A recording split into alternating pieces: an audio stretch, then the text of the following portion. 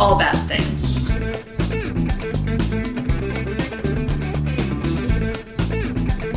Tragedies, disasters.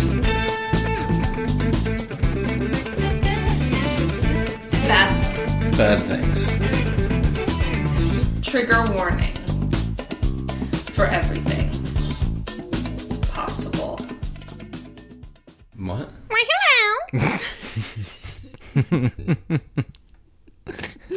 I'm Rachel, And I'm David. and this is All Bad Things. Did you like that one? I did. Follow us Insta, Twitter, Facebook at All Bad Things Pod. Email us allbadthingspod@gmail.com, especially with any research and or topic suggestions, because it's searchable for me that way.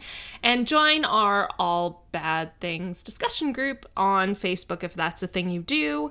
Somebody recently asked if they could start a Discord for us. Okay. So that might be another thing. I think it's like a chat room. I don't know. I'm not sure. old. I was like, I don't know. I'm so old. Because I know not everybody does Facebook wisely, frankly. But I am mildly unsure what exactly Discord is. I think I'm not even going to speculate anymore. Sounds like discourse.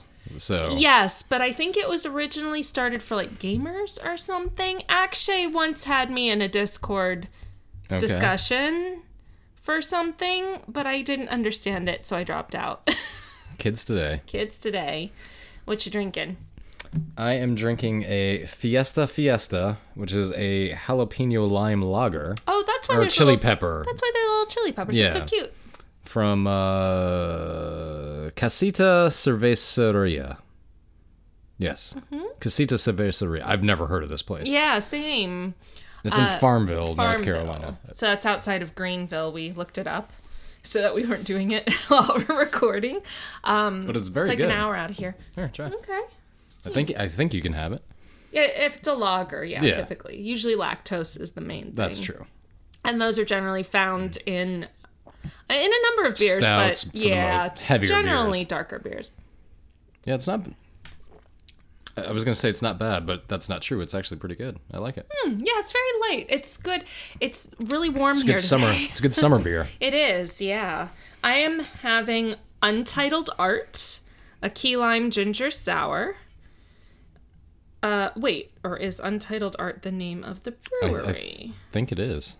That's all over the. Oh, can. yeah. Okay, yeah. Untitled Art is the brewery out of Winooki, Wisconsin. And I guess I guess the name of the beer is just the key lime ginger sour. It's good. It's a little warmer than I'd like, but that's just because it was sitting in the car for a minute while we were out. Yeah, it is good. It is, isn't it? Yes. We went to pharmacy today, which was nice. Always good to get over to pharmacy. Which Bottle is and our beverage. yes. Our bottle shop, our local bottle shop in Cary. It's good to...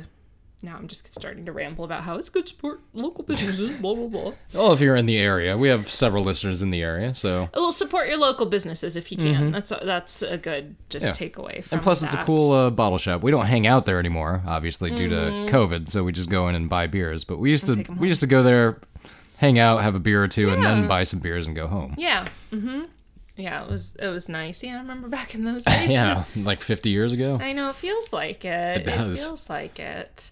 This past week feels like it's been 50 years, frankly. Kind of does. What else was I going to say? Oh, so I know this is going to be boring, guys, and I'm sorry, but it's actually extremely pertinent.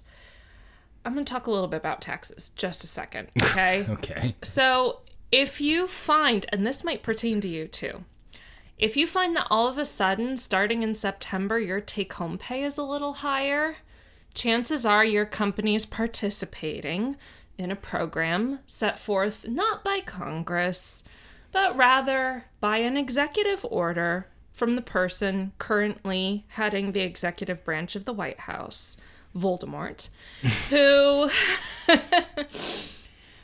decided it would be a great idea to suspend payments or the requirement of payments for employee portion of Social Security You don't need to know specifically what that is if you don't. The main thing is everybody, one of the taxes that gets taken out of your paycheck mandatorily is 6.2% for OASDI, Social Security, whatever. Anyway, Trump decided what a great idea it would be during election season, and yes, that's the cynical view of it, to give people 6.2% more in their paycheck by not making them pay it from September through the end of the year. The problem is this is a deferral plan, not a forgiveness plan. In other words, for those 4 months, you don't have to, and your employer does not have to collect those taxes from you. However, between January and April of next year, you must pay them back in full.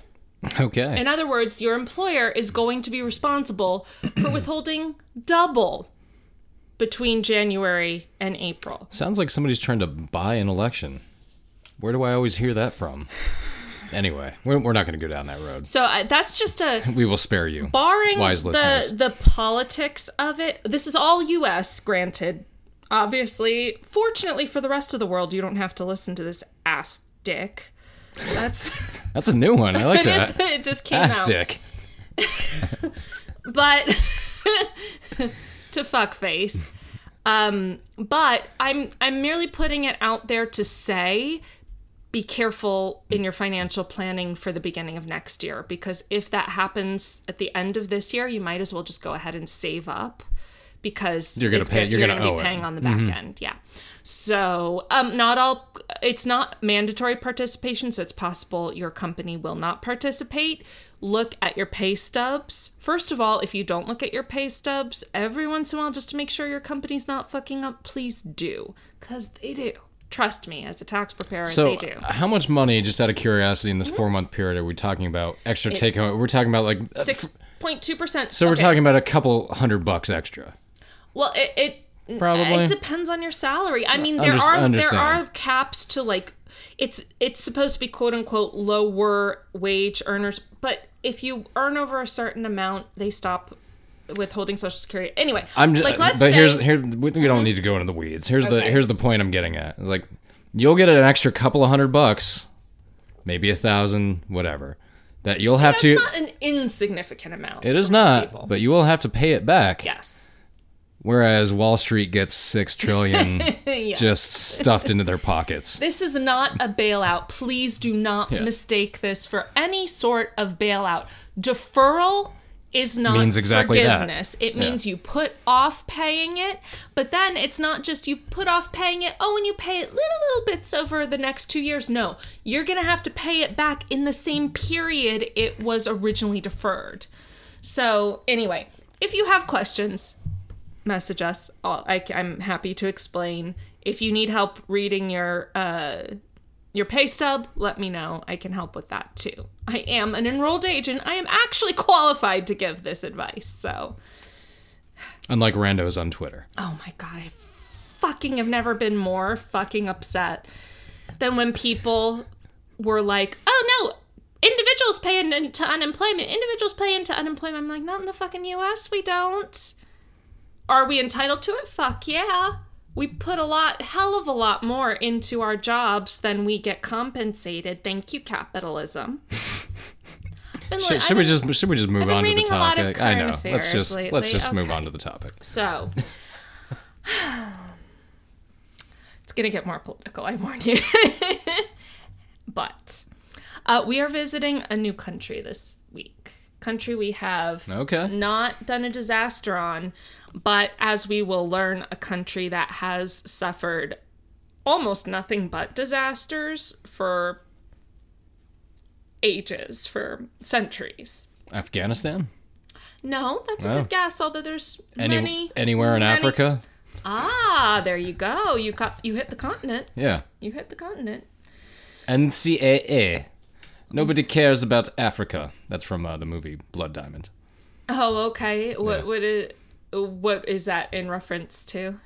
Well, why were they picking on the NCAA? I mean, no. The term NCAA in Africa means nobody cares about Africa. Not the National College Athletic Association. No, I doubt they even know what the hell that is. I thought you were making an allusion to the fact that, like, when there's a championship game, they print shirts like champions. Oh, well, yeah, sides. that's true. Yeah, that does happen. And the losers' merch gets sent to humanitarian Yes. purposes for clothing. Because it's good clothing. Somewhere in Africa, the Buffalo Bills are the greatest dynasty of the 90s because they won 4 straight. Because that's what all the clothing would say. Yes. There is a meme out there that I meant to copy at one point.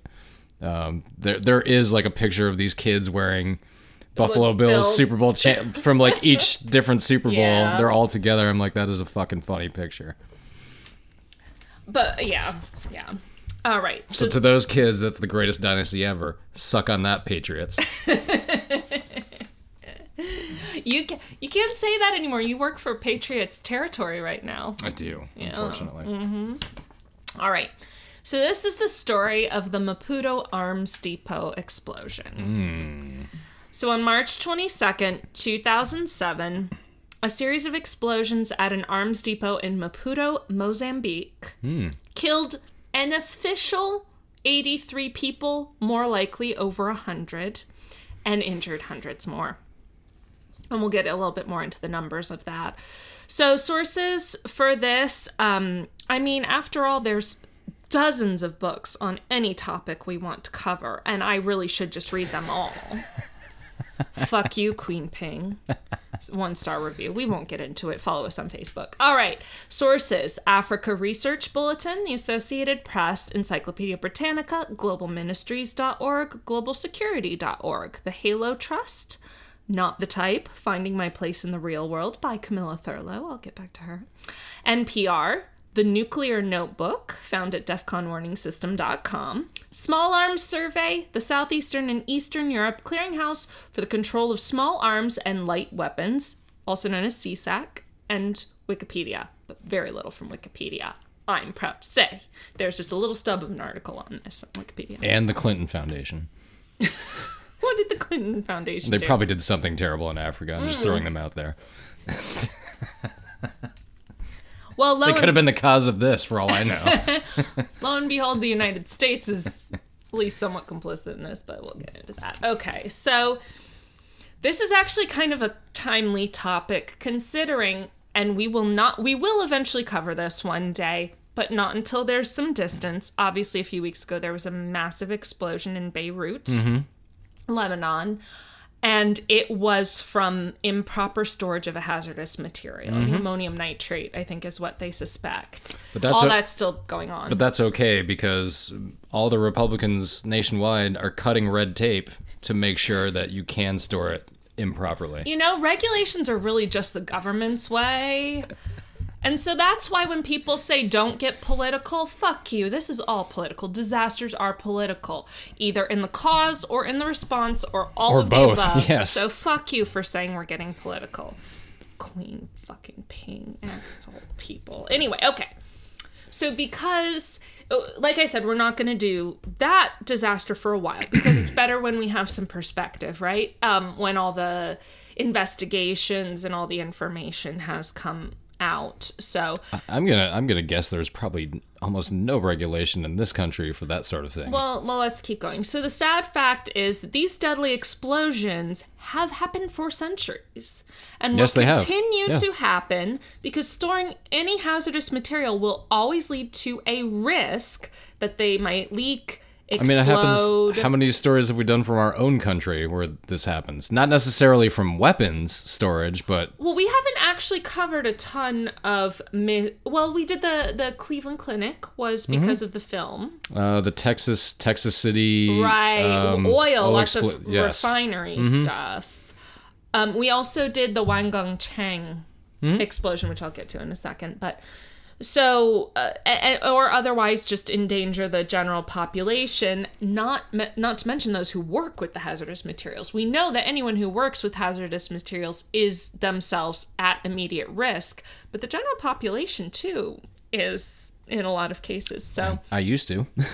Yeah. So our last armory explosion was way back in, I looked it up, back in episode 82, the Wangang Chang explosion of 1626. So, and that was not long after explosives were developed. We kind of went into the history of gunpowder and stuff at that point.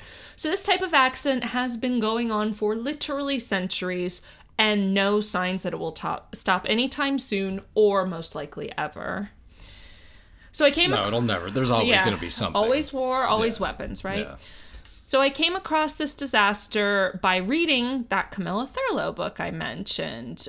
So I do recommend the book. It's very interesting. I bought the book because Camilla was on the 2017 series of Love Island UK. She found love, people. She dumped the bell end Johnny, who was just a complete arse, and who ended up getting dumped by Tyla anyway, for the hot Calvin Klein model Jamie, with whom she is still, and with whom she's expecting a baby. I sanction none of this viewing. She was a standout among the contestants of that year because in a sea of influencers and actors and models and singers, or wannabes generally, her career was in explosive ordnance disposal, also known as EOD. So to oversimplify it, she worked with a nonprofit that helped getting rid of landmines and other what they call remnants of war in areas that had experienced war or other conflict, so that the people who lived there could safely use and travel over the land. I believe in the United States military, in the Marines anyway, they're known as engineers. The people who do that work? They go out and find mines and explosives and stuff like that. Okay, yeah. She worked in non-government organizations. Sure. She worked in Mozambique for a time much later than this event, because I think she's only like 31 or something. So this was it was several years ago, but it was still well after 2007. And she worked with the Halo Trust, another source from this episode, which I mentioned before. And she mentioned this explosion in passing because she worked in Mozambique. And so she mentioned the 2007 explosion. So that's how I heard about this in the first place. And this is also... Thank you, Love Island. Thank you, Camilla. And this is also our first visit to Mozambique. So let's talk about Mozambique. So Mozambique... Should I quiz you on where geographically Mozambique is? Okay. I know what continent it's on. Yes, it's about it. Southeastern Africa. Sure. So it's just north of South Africa on the east coast of the continent along the Indian Ocean. Now, notable to probably nobody listening except me is the fact that our dear sainted Freddie Mercury was born in Zanzibar, which is a small island off the coast of Tanzania, which is the country that borders Mozambique to the north. So this is his area where our dearly beloved Saint Freddie was born. Let us all have a moment in honor of Saint Freddie Mercury. Amen. All right. The other neighboring countries of Mozambique are Malawi, Zambia, and Zimbabwe, as well... Heard of all of those. As well as, have you heard of this? Because I had not. Eswatini. I don't... What'd you call me? Have you ever heard of Swaziland? I've heard of the language Swahili. Yeah, no. Okay. So literally in 2018, Swaziland became known as Eswatini. Oh, okay. So this is... will never cease to be amazed at how frequently the global map changes. I don't know why I'm so amazed, because global politics is all about war and conflict and conquering and everything else. And it doesn't change as rapidly today as it used to, so... Well, it does, just not over here, not in our hemisphere. I mean, yeah, it really doesn't. Well, I feel like once the USSR fell, things changed drastically. Oh, yeah. And then it started to stabilize a little bit. It really kind of have continued. I don't know. Africa's always been volatile as far as... South Sudan became a country, or I think it was South Sudan in 2011 or 12, something like that. Well, like I said, Eswatini was just recently renamed, so... The early days of the area of Africa that would become known as Mozambique are, in a nutshell, the usual tale. Indigenous people settle, Europeans come along, fuck everything up, enslave people. What are you talking about? That never happens. Go listen to The Lost Colony of Roanoke. End of episode 3 if you want to hear my speech on colonialism. Anyway. The early peoples arriving in the area came during the early first millennium of the Common Era, so in the 0s and 100s and 200s and 300s, migrating from more northerly parts of Africa. And by the end of that millennium, a settlement had been established called Mapungubwe along the Limpopo River, and the Limpopo River is what serves as the border between modern-day Zimbabwe and South Africa. So the people of this area were largely engaged, as most people of the time were just about everywhere, in agriculture. It was an agrarian society. Yeah. Human society was an agrarian society, as well as mining. The area is rich in minerals. So then, of course, in the late 15th century, the Europeans came along and, goddamn it, I don't really know how to put any other spin on this other than #fuck colonialism. But remember, they arrived in their 1400s Hot Topic clothes. They hadn't gotten around. They hadn't gotten around to the 1500s yet. I think this was like 1498, so they were very close. There's always a bit of a hangover. So some of the 1500s Hot Topic clothes probably had a little bit of influence from the 1400s. Now, if you had to guess what European kingdom ended up colonizing Mozambique, what would you guess? My first guess would be Spain for some reason. Good guess, and you're very close. It was Portugal. Oh, okay. Mm-hmm. So I have a joke that's going to be beautifully corny, but I have to set it up slightly. So do you know who Vasco da Gama was? Yes, I do. Okay. Yeah. So he made a voyage around the Cape of Good Hope, which led to the Portuguese into eventually colonizing Africa. So my joke is, thanks to Gama. Yeah, like, thanks, Obama. It's cute. Very cute. Is it cute? It is. It's very you. It is. Okay. So the Portuguese claws remained fully embedded in Mozambique for over 400 years until the rise of Frelimo. I'm going to try my hand at Portuguese here. Frente de Libertação de Moçambique, which is the Mozambique Liberation Front, essentially. So again, Portugal is colonizing this country all the way up until Frelimo is getting founded in 1962. Yeah. So we're not even talking like, oh, and then in the 1700s there was no. This is like 60 years ago. Mm-hmm. It's not that long ago. It's not ancient history. No. It's like some people are still alive that remember this. And Frelimo was formally founded in 62 by someone I would love to learn a lot more, and I intend to learn a lot more about because he seems very interesting. Dr. Eduardo Mondlane. So when he founded Frelimo, he was 42 and a native of Mozambique, which was then called Portuguese East Africa. And very, very interesting man. So Mondlane initially tried to attend college in South Africa, but he was forced to leave there after a year because of apartheid, right? So that is, for those who may not know, which hopefully you do know at least a little something, that was systematically, governmentally mandated and approved racial segregation in South Africa. That's what Nelson Mandela was in prison over, the whole thing. I was alive when that was going on. That didn't end until the fall of the Soviet Union. Until 1990. So he couldn't stay at university in South Africa. So after a short stint at a university in Lisbon, Portugal, obvious ties there, right? Because he was living in a Portuguese colony. He transferred to Oberlin College in Ohio. Oh, shit, yeah. In the United States, where he studied anthropology and sociology. Now, by this point, it was kind of notable that he was a much older than average student, especially for the time.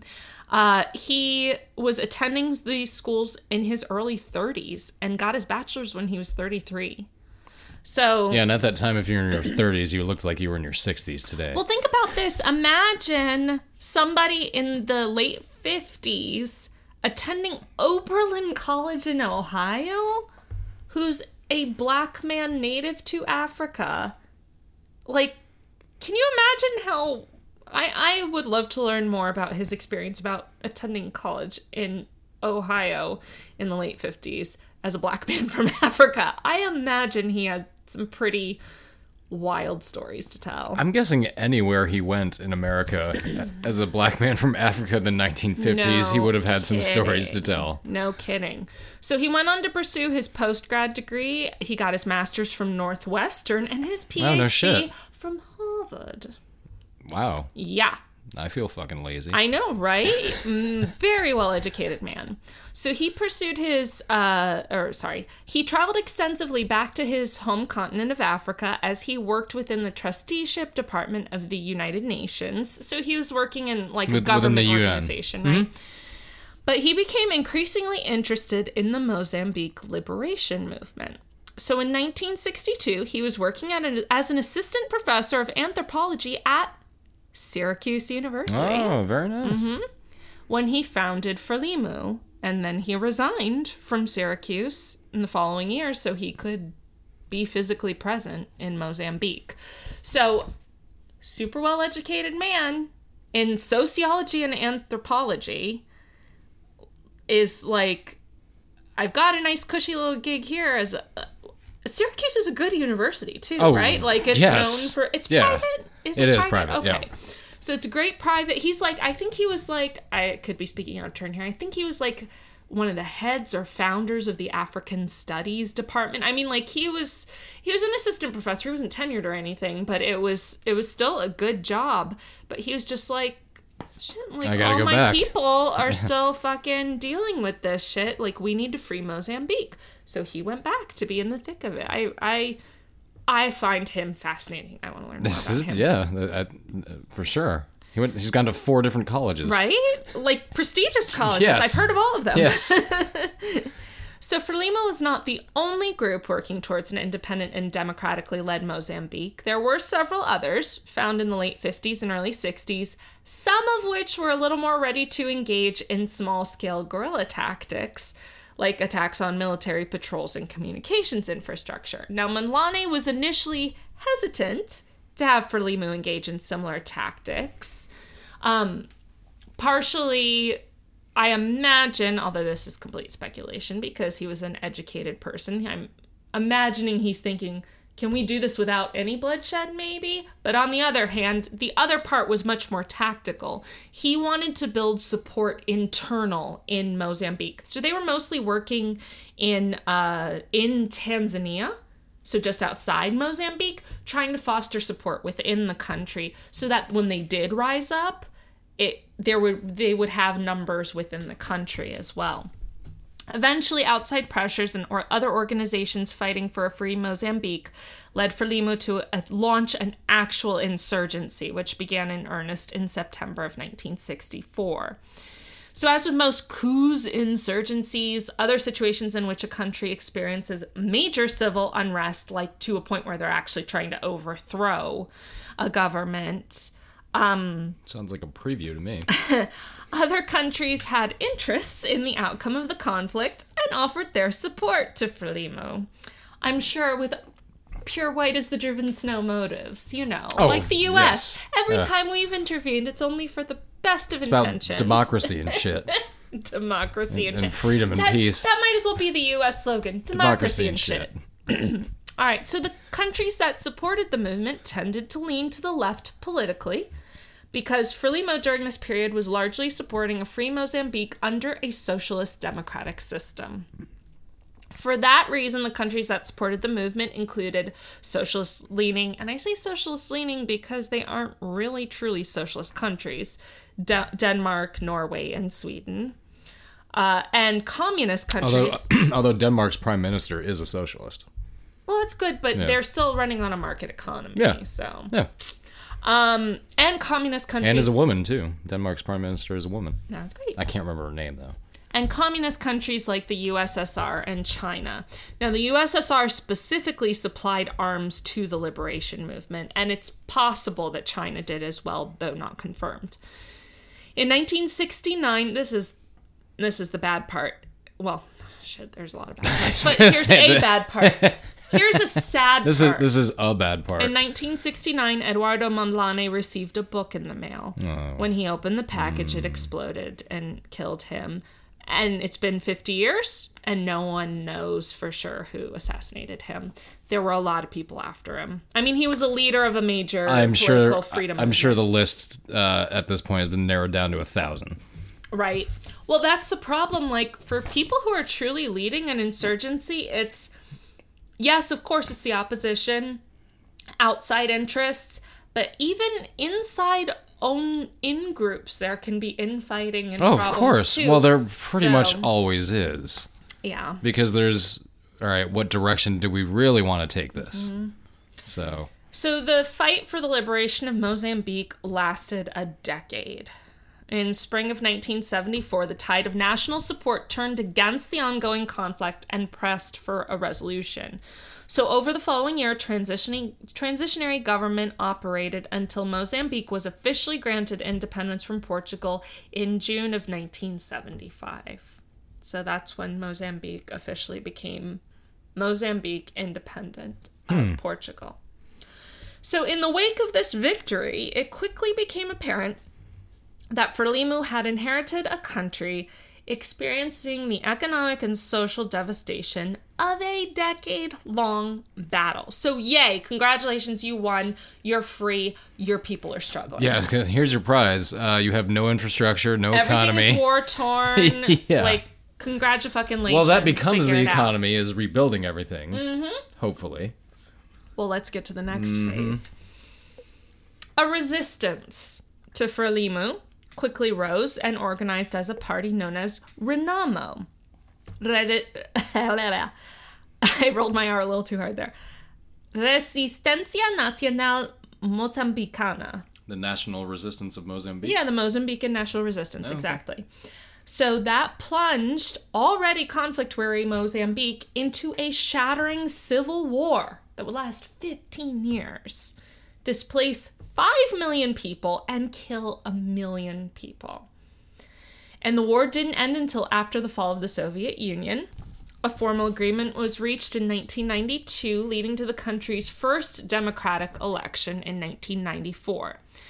Now, like I said, it's important to note, too, that in the late days of the Cold War leading up through the early 1990s, these were also the last days of the practice of institutionalized segregation known as apartheid in South Africa. So this was a massively turbulent time in the entirety of Southern and Southeastern Africa. The whole region was struggling here.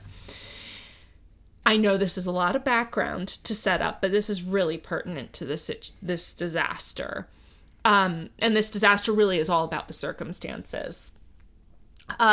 So Mozambique has now I'm about to go into yet another tangent that, yes, I understand will feel, again, disconnected, but this all interrelates. So Mozambique has, over the years, had to deal not only with 25 years of conflict and the results after that. I mean, just because they had their first democratically held elections in 1994 doesn't mean like, oh, now in 2020 everything's perfect, right? Oh, it doesn't mean that? You sure? Did you look that up?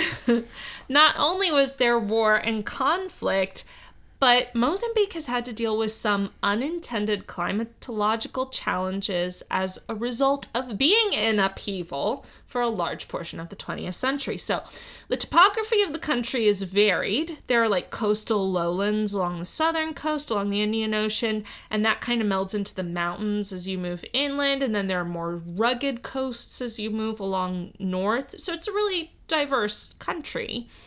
And like many tropical climate locations, it has a wet season and a dry season. The wet season is in the summer. The dry season is in the winter, very typical. But remember, they're in the southern hemisphere. So their summer is October to March. Their winter is April to September. Like that's roughly the seasons. So the country has experienced many extreme weather events, more specifically devastating droughts, alternating with deadly flooding. So they've gotten the worst of both cases.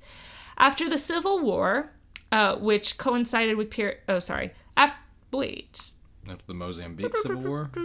Yes. Yeah. Well, yes. I'm clearly not talking about the U.S. Civil War. Still, we're talking about several countries here, so. So after the Civil War, that coincided with periods of drought in the outlying areas of the country, so more people moved closer to the coast, where they became more vulnerable to hurricanes, tropical cyclones, or cyclones as they're called in the southern hemisphere. They were more vulnerable to tropical cyclones, which happens sometimes with alarming frequency. For example, last year, 2019, 2 separate major cyclones hit Mozambique, causing widespread devastation. That's why I say, like, Mozambique as a country has experienced nothing but ongoing disasters, both war and natural. Like, it's pretty awful. In early 2000, the country experienced a whole separate disaster. 5 solid weeks of heavy rain that led to massive flooding killed 700 people. Jeez. Thousands of cattle, and left an estimated 44,000 people homeless. So, I always say that we'll never run out of disasters to cover in our show. I feel like an entire podcast could be done about the disasters of Mozambique. Like, this poor country, the people of this country are just like get shat on constantly. It's awful how much they have had to endure. So by the time, the accord had been reached, the elections were held in 1994, Mozambique had been a country embroiled in conflict for 25 years as it sought to transition from colonialism to liberation. And not just conflict, but hardcore guerrilla warfare that involved horrific crimes against humanity on all sides. So this wasn't a war fought with, like, a threat of nuclear annihilation or, like, economic sanctions. There was gunfire, direct attacks, murder, sexual assault on civilians, and terrifyingly, landmines and other secretive weaponry designed to maim and injure those fighting and civilians alike. So something I learned from Camilla Thurlow's book is that landmines are not necessarily built to kill. They are built to maim. Sure. Well, they're built to take you out the battlefield. Right, but either by killing you or injuring you. No, they are built to maim. Okay. So in other words, they're not trying to kill you. They're trying to torture you. Mm-hmm. Which is awful. Not that killing you is better. I'm just like, it's all awful. So I'm getting into this because, first of all, I think it's fascinating. And I also don't think that a lot of us from the United States and maybe the broader Euro-American world understand the struggles of much of the world, especially developing countries. And then finally, the dangers of battle, war, conflict, even to civilians, is pretty well understood, but I don't think that people realize how much danger remains in a country that has seen active battle, even after a formal agreement is reached and there is no more ongoing conflict. Well, of course, because you still have animosity on all sides. Not only that, but the physical remnants. Mm-hmm. So those landmines stay where they are unless they go off or not. Unless someone removes them. And these can remain active and fully capable of maiming or killing anyone unlucky enough to make an unknowing misstep for decades. They still find all over Europe. Yes. What is something ordnance? Explosive ordnance. But it's anti-personnel? No, but it never went off. It has a term. Oh, unexploded? Something like that. Anyway. Unexploded ordnance, yeah. But they find that shit all over the place. Yeah. All over Europe still to this day. Yes, that's true. And I'm sure, and all over here, I'm sure. Well, that's the thing. Most of the world. That a lot of these weapons can stay active for a disturbingly long time. And so if you're a kid walking to school or somebody working their land, you can end up, and there are thousands of cases where people lose limbs or digits or lives, including children, including adults, everybody, because these unknown, you don't know where they are, so they can just happen. And additionally, animals can be killed or injured with these. And while that is, on one hand, if you're like me, awful for the animal, even if you're not like a bleeding heart welfarist like I am, or abolitionists, I should say, something you do need to keep in mind is that a lot of families in this region rely on cattle for food and for subsistence. Like, they'll sell the meat from the animal or the milk or whatever the case may be. Or they will literally use their shit to grow other things. You know, use the... Yeah, right, the manure and all that. Yes, yeah. there's all sorts of uses for cattle. Animals are incredibly valuable to people's livelihoods, especially in developing nations. So, after the Civil War, Mozambique remained dangerously full of landmines. The UK-based Halo Trust, which is what Camilla Thurlow worked with, began working with the local government and employing Mozambican citizens to clear the land starting in 1993. They finally declared the country mine-free in 2015. 22 years it took to clear 171,000 mines. More than like, that. how the fuck do you have time to plant all those? And those are the ones that just didn't go off. Right?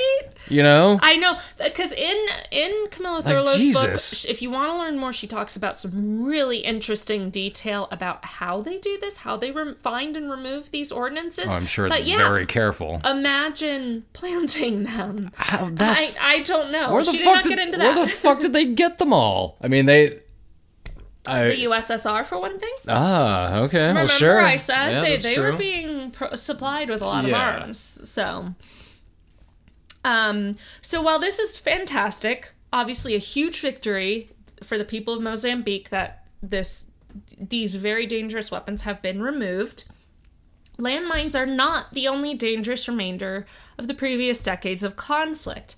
The weapons used in war, shells, grenades, guns, tanks, chemical weapons, nuclear weapons, like you name it, don't just disappear after a conflict is over. In fact, common sense holds that most countries keep some level of weapons on hand and, in fact, frequently manufacture and supply weapons to other countries. Now it's... and or terrorist groups or whoever will buy them. I mean, literally. The U.S. is a big arms dealer. So it stands to reason that while these weapons are in existence, they should be stored as safely as possible. And I say as possible because it's recognized... Well, it can't. It's never 100% Exactly. safe. You cannot eliminate risk. In this case, you can only mitigate it, right? These are hazardous materials. They will always pose a danger to those working in any arms storage facility. However... It's just like, because we've been watching the Michael Jordan documentary lately. The Last Dance. Mm-hmm. You can't stop him. You can only hope to contain him. Yeah. Mm-hmm. Cute. Less dangerous, but cute. Yes. So risk to the general population can be mitigated by taking certain steps, like storing arms in remote areas or underground, or taking other steps like that. For example, the United States maintains multiple facilities that store possibly our most dangerous arms. Nuclear weapons. We watched a fucking 60 Minutes thing on that, and how all the technology that they have stored at this one facility is from like the 1970s. That's another thing, and that'll come up, that a lot of these arms are obsolete. But the largest of the U.S.'s stockpile of nuclear weaponry is stored at the Kirtland Underground Munitions and Maintenance Storage Complex at the Kirtland Air Force Base, disturbingly close to Albuquerque. Kirtland. Kirtland. Okay. Kirtland. Well, it would make sense that a lot of nuclear weapons would be in the desert. Yes, but here's how disturbingly close to Albuquerque it is. The Air Force Base shares runway space with the Albuquerque airport. Nice. Now, it's underground. It doesn't fucking matter. Crossing my fingers goes off. for anyone who lives in Albuquerque that they're fortified, but at any rate. I'm gonna hope the soil is not contaminated. That's where I was thinking. At any rate. Of course, proper storage to mitigate risk is the ideal, outside of not having these weapons at fucking all, but okay. But many facilities are dangerously close to residential areas, mismanaged, or otherwise not properly mitigating the risk. That's likely what happened in the Beirut instance as well. The arms depot in this disaster, remember, this is all for a specific disaster that we haven't even gotten to, is located in Malhazine, a suburb of Maputo, the capital of Mozambique, and apparently one of the poorer neighborhoods of the area. I am speculating here, but I'm guessing they're like, whatever, it's in a poorer area. Exactly. So now, remember when I said that the USSR supplied weapons to Frelimo during the Mozambican Civil War? I didn't remember that, but now I do. Okay, well, they also built this armory that exploded. So, and that was in 1984. And it caused problems almost immediately. There were at least two prior to this disaster, 2 prior smaller explosions at the depots. This wasn't even the first explosion here. One happened in 1985, like right after it was built. Shocking. And one in January of 2007, just 2 months before this disaster. Sneaky fucking Russians. What's that from? That's from, I believe that's from Snatch. Okay. Is that the one where you can't understand what they're saying, or is that 2 heads in a duffel bag? That's the one where Snatch. Snatch is where Brad Pitt's character, That's you can't right. understand what he's saying. That's right. There's actually a subtitle specific for it on the DVD. That. Yeah. What's a DVD? Huh? By this time, the armory was a military depot, and there were over 900 tons of ammunition being stored there. And that included rockets, cannons, mortars, and tank shells. It's also possible that there was white phosphorus ammunition present, which we'll get into later. Which is illegal. Is it? Yes. Really? Oh, okay. I didn't know that. Supposed to be, anyway. Okay. So after the January explosion, which injured several people, the government of Mozambique pledged to move the armory to a safer place. And they most definitely had not done this by March 22nd, 2007. So, by March 2007, Mozambique was already pretty battered by disastrous weather events, like I said before. So in February, Cyclone Fabio had hit the country, killing 12 people and injuring many more. Additionally, the country was experiencing a broader drought, and this was all compounded by an oppressively hot summer. By Thursday, March 22nd, the day of the explosion, the temperature was up to 93 degrees Fahrenheit, or about 34 Celsius, which is hot. I mean, that's almost what it got up to here today. But first of all, they're not in North Carolina. And second of all, this is March 22nd, which is like the equivalent of September 22nd to us. This is kind of late in the season, early, like late in the fall for it to be that warm, I would think. So obviously part of the hazard of storing arms includes the possibility that they are sensitive to climate. So around 4 p.m. local time on March 22nd, 2007, the first explosion took place. And I say first because this was a series of explosions and fires that didn't stop until around 11 a.m. the following morning. Jesus Christ. The explosions rocked the entire area, fully audible throughout the whole city of Maputo. Windows exploded from buildings as far away as 5.5 miles, or 9 kilometers. Cell phone footage is available on YouTube of the explosion, and it's really scary. So in this one video I saw, it was kind of taken from a little ways away, right? We're talking early cell phone. Early cell phone, yes. It wasn't smartphone footage. No. It was early, but it was actually pretty clear, all things considered. I assume it was cell phone. It's possible it was just kind of grainy handheld camera footage. I'm not sure. But so it sounds like artillery fire. Like you hear the whistling. Sure. Well, yeah, because it is. It was. Yeah, exactly. Yeah. Exactly. Then there was a massive boom and then a huge mushroom cloud. Now it's... Jesus. Yeah. Just like what we saw in Beirut recently. Yes, exactly. This draws a lot of parallels because this is what happens when there's an explosion of improperly stored hazardous material. Anyway, it's important to note that not only did the arms explode, but the explosion sent many unexploded weapons flying too. Oh, sure. Right? Yes, just of whatever course. was in there, Yes. the shrapnel, right? Throughout the whole city, throughout the entire capital, unexploded weapons were found as far as 6 miles or 10 kilometers away from the armory, which clearly posed another threat to the population. So the official government announced death toll was 83 people, including military personnel working at the depot and also civilians who lived nearby. But almost all non-government sources put the actual death toll closer to 107. So over 100 is a common, like, everybody but the government was saying that. Now, apparently a number of those killed were children. Again, horrible. I feel like that's the awful thread within the past few that we've covered. Is the number of kids dying. It's awful. Yes. It's awful. More than... Let's do an episode, the next episode, let's do an episode where the kids are the ones that are causing the killing. That'll be more fun. No. Yeah, it'll be more fun. Yeah. No, yeah. I don't think that will be fun at all. More fun than them dying. It's just all sad. So again, the government count of the injured were more than 300, but the actual counts were probably closer to 500 or 600. Well, I mean, yeah. And those injuries ranged from bruises, scratches, eardrum damage to like maiming. Mm-hmm. And limbs missing and stuff.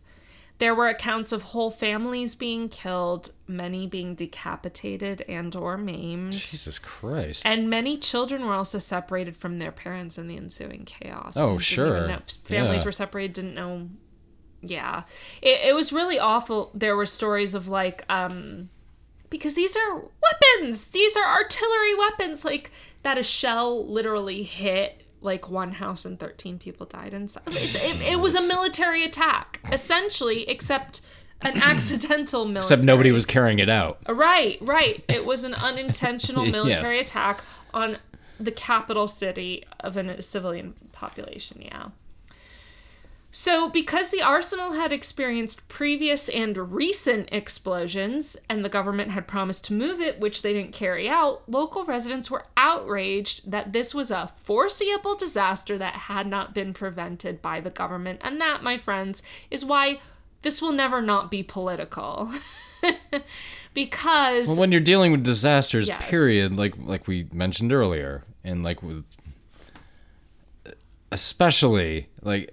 The lead up could be something political. The aftermath, the event itself could be something. All of the above. So infrequently is no one to blame. Yes. And the response measured. Yes. That is very rare, and those are actually they're nice, but they're sad in their own way. Yeah. You know, they happen anyway. And there's even politics involved with that. Mm-hmm. Like we didn't like Susie, so we didn't rescue her. God. You know, I mean, I'm being serious though. Poor Susie. Yeah. So the Defense Ministry of Mozambique was quick to blame the explosion on the high temperatures of the day. Now, to be fair, this was highly possible, though obviously the location of the armory was not the weather's fault, nor was the improper non-climate controlled storage. So... Independent reports found that a fluctuation in temperatures, so like it was really hot during the day, it got cooler at night, and so these arms were constantly getting reheated and cooling down and reheated and cooling down, were very likely to have caused the chemical stabilizers used in some of the arms to decompose, which left them more susceptible to catching fire. Some of the mortar shells stored there were also known to have been susceptible to high temperatures specifically. And honestly, in an armory, once one thing goes off... Oh, the whole fucking thing. The fire can spread to other weapons and cause them to go off. Of course. Further, there were no records of any testing the military had done to ensure that the weapons were remaining stable. And in fact, they didn't even have the capability for anyone working there to have tested them. I mean, a single bullet, if you dropped it on the ground, could discharge. Mm-hmm. Technically, it could. Now, yes, it absolutely could. Mm-hmm. Now, imagine 900 tons. Hundreds of mines, mortar shells, all white phosphorus, that's some fucking scary shit. We're going to get to that in just a second. Jesus. Yeah. So, speaking of white phosphorus, so it was possible that there were munitions containing white phosphorus being stored. White phosphorus is known to spontaneously combust under the right conditions, including high temperatures. And white phosphorus is an especially insidious weapon.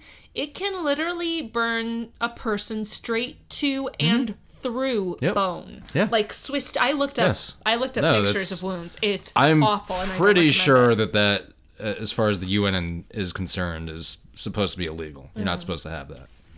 So while there, not that it's going to stop people from doing it, but a really horrible thing about this is while there aren't a ton of like descriptions, and it's a slow burn too. It's not.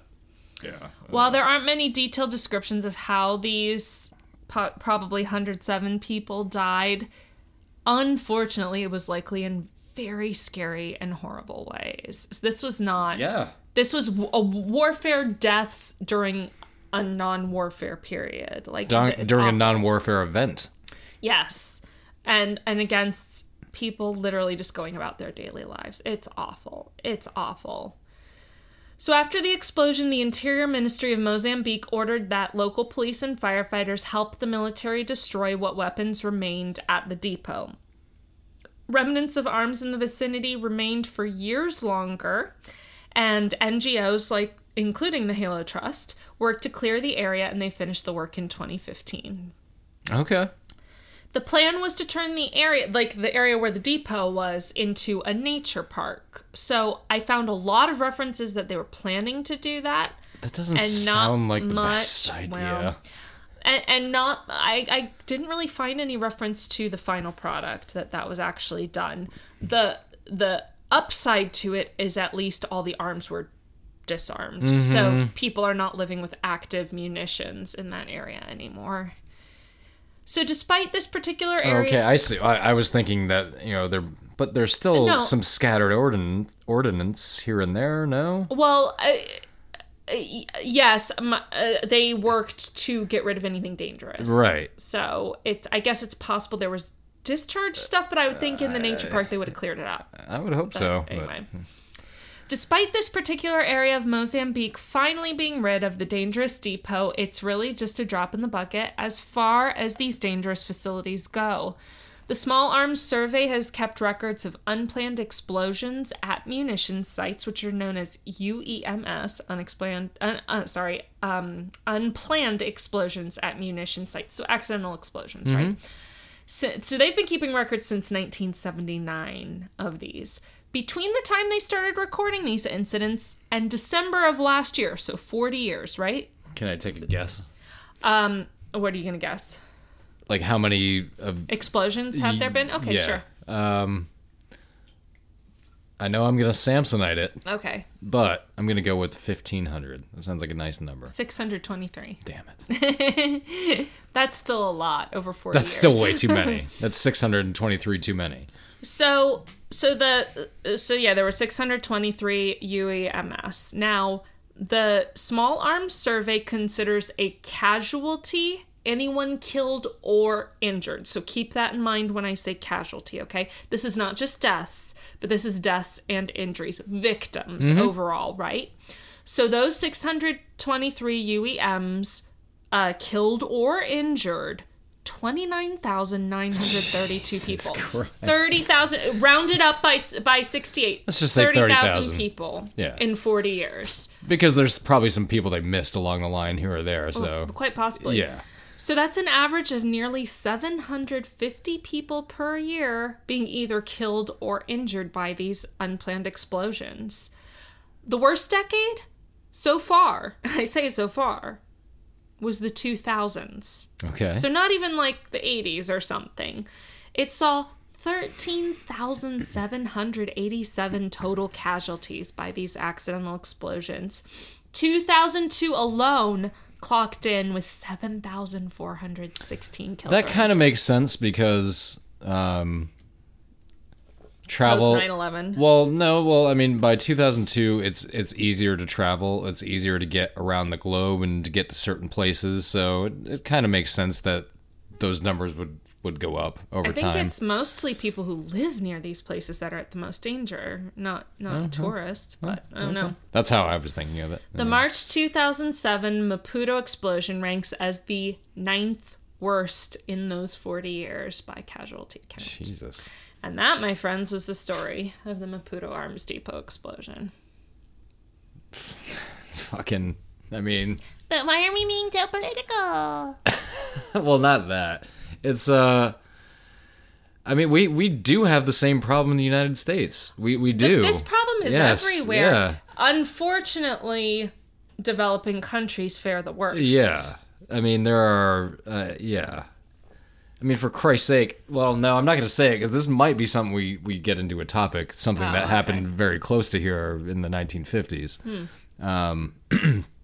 But anyway, This was a terrible But I mean, I That's, I think the two of us stopped watching 60 Minutes long time ago. yeah, we used to watch it a little bit. We did, until we realized that it was just all bullshit, for the most part.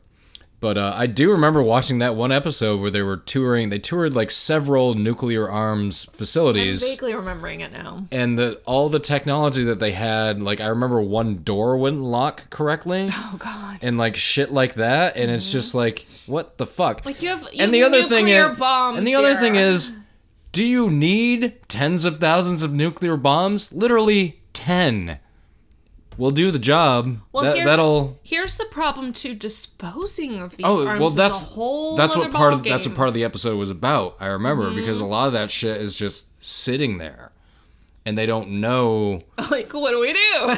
Well, they don't. Well, number one, they didn't have the funds to do anything with it. I remember that, and the second, they don't know. They don't know the long-term effects of storing nuclear That's weapons right. because we don't know the long-term effects of storing. It's still a new thing. Yep. You know, we do know the half-life of Right. is thousands of years old. Right. But anyway. Yeah, it's just like it's just one of those many side effects of humans just abject horridness. Well, it's never gonna stop. It's I mean, it's never gonna stop. It's not. That's the really super depressing No. thing. Oh, you know what's awful? So many people have commented how they like to listen to us for like a little respite of not taking things too seriously. So here's what I have to say about that. Da da da da da da da da da da. Hope you enjoyed our show. Hello, my baby. Hello, There you go. my I was gonna honey. say. Hello, my ragtime gal. That'd be a good time to break that one out. But I thought I do actually kind Well, the history of it, I mean, Isn't it fascinating? It was a deep history, but it all intertwined. You know, Exactly. it all I found all of this really interesting. I would love to learn more about Eduardo Mondlane. Just from this, I'm not going to go out and say that I think he was an awesome guy. I don't know. we don't know. Yeah. I don't know any more about him than what I read. I'm gonna guess if he went to 4 different colleges, he was at least a level-headed person. I mean, I would you guess. put out I don't that know. he was trying to start a socialist democrat government. I'm gonna be a little on his side, but like, and he fought against imperialism. I mean, that's all pretty badass. But I don't know. good with I'm that. very interested in learning more about him. But I just found the history fascinating, and I have to say, like, kudos to Camilla Thurlow as a little British Pretty white badass. lady Yeah. for writing this book in which she went into massive detail about the conflict in various areas. She worked in Cambodia, Afghanistan, Zimbabwe, and Mozambique. And by writing this book, I think a lot of little white ladies like me are going to be reading that book and are going to learn a hell of a lot more than we actually knew before as a result, because we were just looking for, oh, it's Camilla from Love Island. She barely mentions Love Island. Like, she dated Prince Harry. She doesn't mention it at all. Is she really? This is her memoir. Oh, okay. And it is not salacious. It is what it is introspective and incredibly interesting. And if you watch Love Island 2017, the class act you figured Camilla was, I think she is. So So on a fun note, yeah.